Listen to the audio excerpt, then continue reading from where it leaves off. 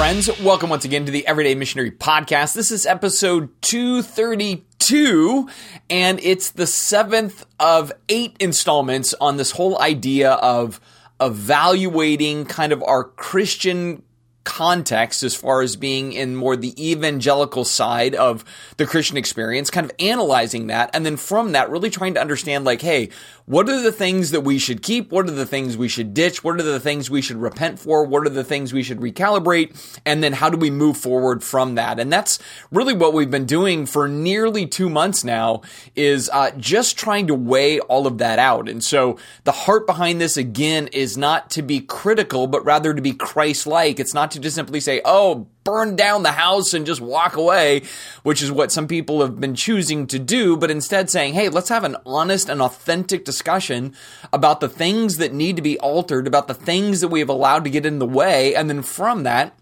to come out the other side being more centered on what Jesus' vision is for the world and the kingdom and how to do that most effectively. And so that's kind of the whole quest. And today's theme is all about kind of the underlying tone that I think has been driving a lot of our kind of contemporary Christianity and that evangelical world, and how that tone needs to change, that viewpoint needs to change, and we need to actually get back to the center point of what Jesus advocated when it comes to how we follow him and what we do in this world. And that theme is all about the difference between fear and faith. This is why we call it the Christian faith. We don't call it the Christian fear, all right? But in that, I do think that there has been this integration into the American evangelical experience, where for now several decades, what has mobilized us, what has educated us, what has warned us, has been things that are designed to inspire a sense of fear, and then from that we react in fear, as opposed to it breeds in us the necessity for faith, and we act and react in faith-filled ways. Like, that's kind of the difference. Now, before I kind of jump into this topic a little bit, I want to acknowledge that in the world there are plenty of things to fear.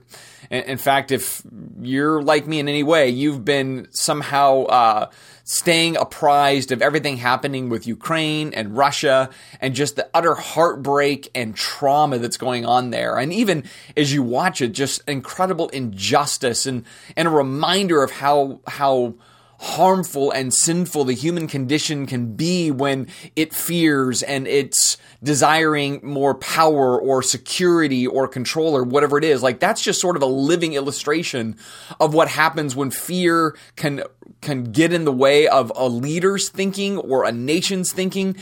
And so even from the perspective of Russia, they think there's some fear if they don't address the Ukraine. And so they're doing this tragic thing. And then certainly in Ukraine, there's a lot of fear to be had with all of the violence and warfare that is taking place there. And so from that, there is all sorts of things in our world that reminds us, hey, there are tons of things to be feared. But for the follower of Jesus, we need to be thinking very clearly and very thoughtfully about this equation of fear and how we are to respond to things that can stir the fears of people. And in that, to remember that while there are things that are going to get our emotions ramped up, there's going to be things that cause that kind of fight or flight response that is just true to our biological condition.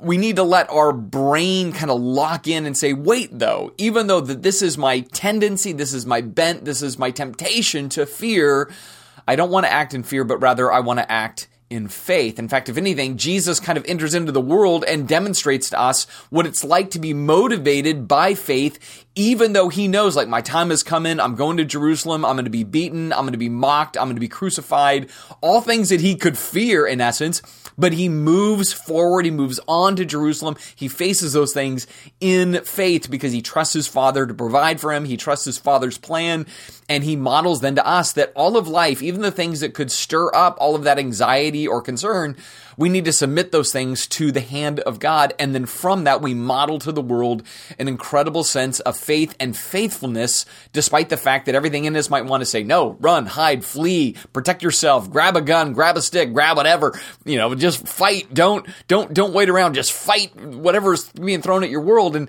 this, or thrown at you by the world. And instead, Jesus is like, no, what we need to do is think clearly and competently in such a way that we figure out, how can I model faith and faithfulness in those times where I'm apt or prone to fear? Now, I know there's a lot of moving parts in all of that. I know there's always going to be this thing where we're like, well, what about this circumstance? Or what about that situation? Or even we could look at the Ukraine right now and be like, no, that's a time to grab a gun. And I can totally understand that.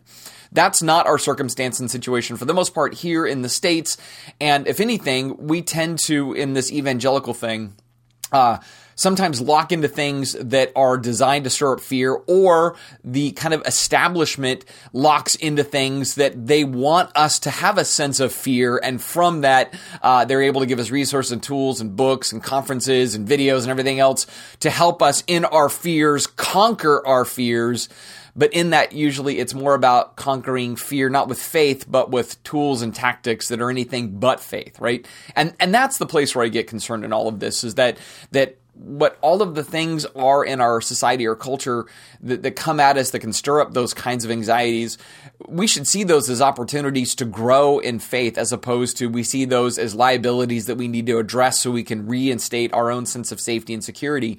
It's like everything teaches, right? And what Jesus wants us to do is realize that everything then is that prime soil in which we can let faith flourish and grow, and we can kind of grow in our resilience. We can grow in our kind of elasticity when it comes to circumstances that are beyond our control, that instead of feeling like, again, we need to lock it down, instead we can lift it up, right? And trust God, and then demonstrate God's heart and character in the midst of those kinds of things, right? Like that's kind of the essence of what we want to get to in all this.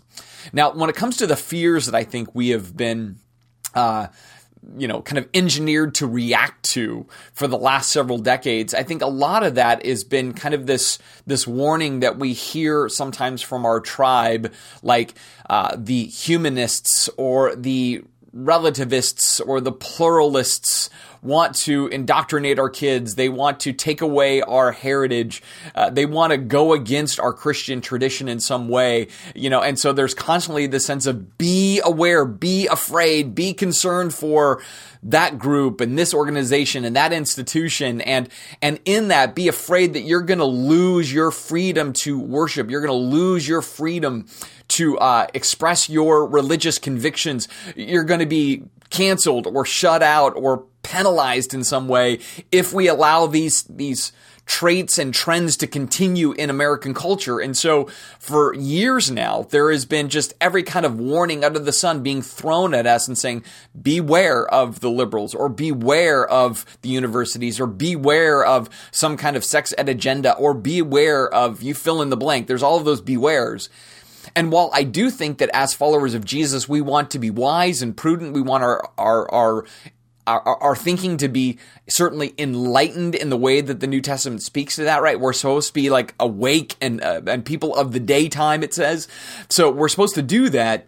But in doing that, we also want to recognize that all of that stuff that's coming our way that we're to be aware of and be thoughtful about, again, is an opportunity and is a space where instead of us saying the sky is falling and we should all be scared to death for what happens next, we should say, you know what?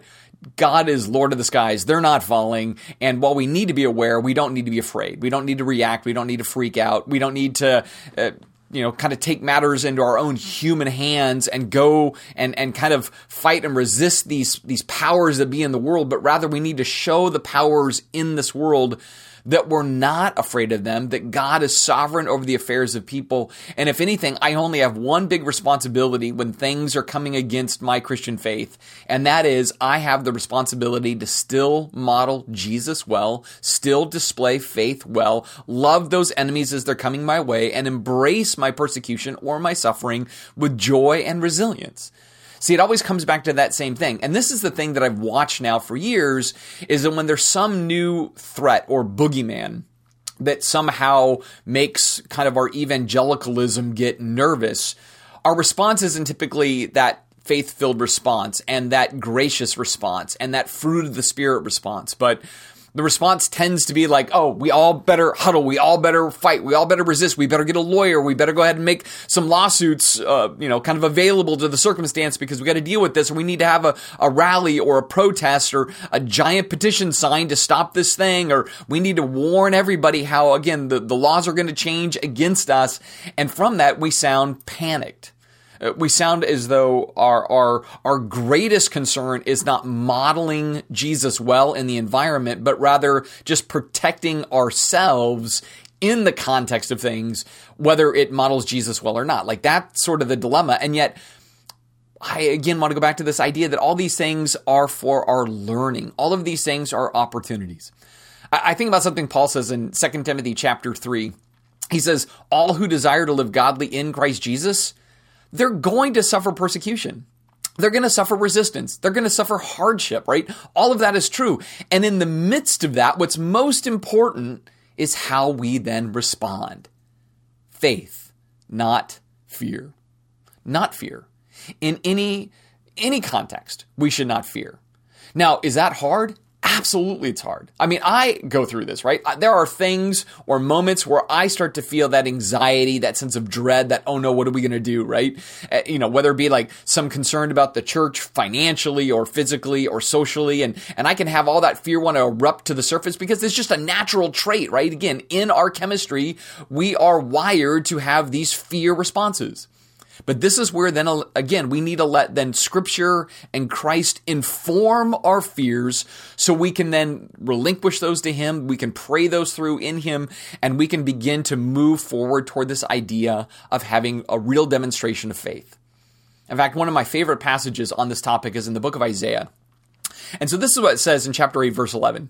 He says, the Lord has given me a strong warning not to think like everyone else does. He said, do not call everything a conspiracy like all of those other people do, and do not live in dread of what frightens them. Rather, he says, make the Lord of heaven's armies holy in your life. He is the only one you should fear. He is the only one who should make you tremble. And in doing this, He will keep you safe. See, that passage right there says it all in just that little nugget. Right? We should not be the ones that when we hear about some kind of bias against our faith, some bias against religion, some agenda somehow to overturn our religious liberties and rights, we shouldn't be the ones who are like, oh, there's a conspiracy there, there's a conspiracy there, we got to freak out, we got to be worried, we got to be concerned, we got to take matters into our own hands. He says, no, don't go down that road. Don't even fall victim to that thinking, because fear will lead you, like Yoda says, to the dark side. It will lead you to a place of almost like wanting to bring pain to others before they bring pain to you. You're going to want to inflict suffering on others before they have the opportunity to cause you to suffer. That's what fear can cause. Fear causes us to act erratically. Fear causes us to lose a bit of control. Fear causes us this burden, creates this kind of liability in us where instead of being genuinely thoughtful and responsive to a thing, we're just reactive and destructive, or reactive and self-preserving, or reactive and fundamentally then not spirit-led, right? We almost kind of taking Paul's idea of Ephesians chapter 5 on don't be drunk with wine. Sometimes we can be drunk with fear, right? As opposed to be led by the Spirit and guided by the Spirit. And so again, this is why I want to just keep emphasizing that all the calamity, all the chaos, all the crazy of our world, all the sense of threat and concern, all of it is opportunity. It's opportunity if we allow it to be. It's opportunity if our agenda is not our well-being, but our agenda is Christ's kingdom. If our agenda is His name and His fame being known. If our agenda is to actually prove that there is real power behind this idea of the gospel, that people are actually transformed and changed. See, if that is our agenda, you know what? We have everything we need to get this done, right? I mean, that's what the Bible says. We have everything for life and godliness. We have everything for life and godliness through the power of Christ, right? You see that in 2 Peter chapter 1. It's all laid out for us. We just simply have to lean into the things that are laid out. And so this prospect of fear versus faith, I think one of the reasons why we've been so motivated by fear so often is, frankly, fear is easier. And I think to respond out of fear is convenient. It's much more convenient than the idea of having to pray it out, gut it out, work it out, trust God in the midst of all of it. Like, that stuff is hard. And yet, that's the stuff the world is waiting to see.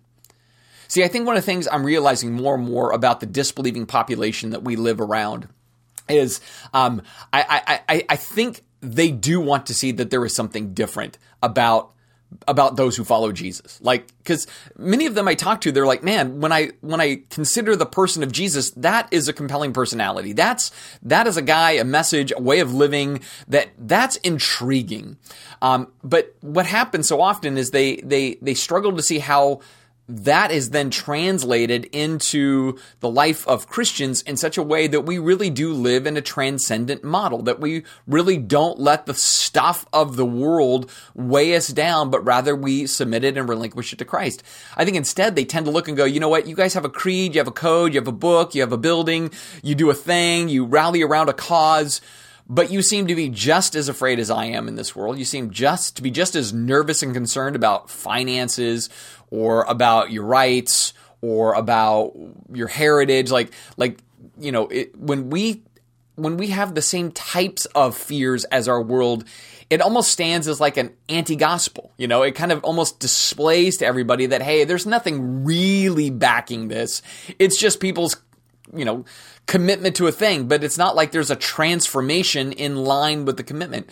And this is why what we must do is not just try to white knuckle it through or to control the environment for our flourishing, but rather we need to let ourselves go. We need to die to ourselves daily, and we need to let Him do the work in us to bring that stability, that strength, that focus, and that force to move forward, not in fear, but in faith. See, the thing about faith that I continue to marvel at is it's not something that I can muster, right? I don't know if you have realized that, but faith can't be mustered in the life of the person. When you start going through the New Testament, what you actually see is that faith is a gift repeatedly, right? It's just a gift. Now, it's a gift often given to those who say, I don't have the capacity, right? That's where it happens. Like, even in the Gospel of Luke this week, I was just wrapping up some of my note-taking stuff for the message, and you have this blind beggar who brings nothing to the table. He's utterly helpless. And yet Jesus says, your faith has made you well, right? He goes from blind to having sight. And Jesus says, your faith has made you well. But really in that, it wasn't like this blind beggar just had so much incredible faith he could actually move from blindness to sight. But rather, he had so much dependency from that, man, that faith becomes a gift given to him. And in that, he has his sight restored. See, really, the essence of faith is not the size of our faith, but it's the fact that we want to go to the place of faith in the way we make decisions and the way we interact with our world. And to go to that means I'm just coming to God. God, I need you to do this work in me so that I have faith over fear.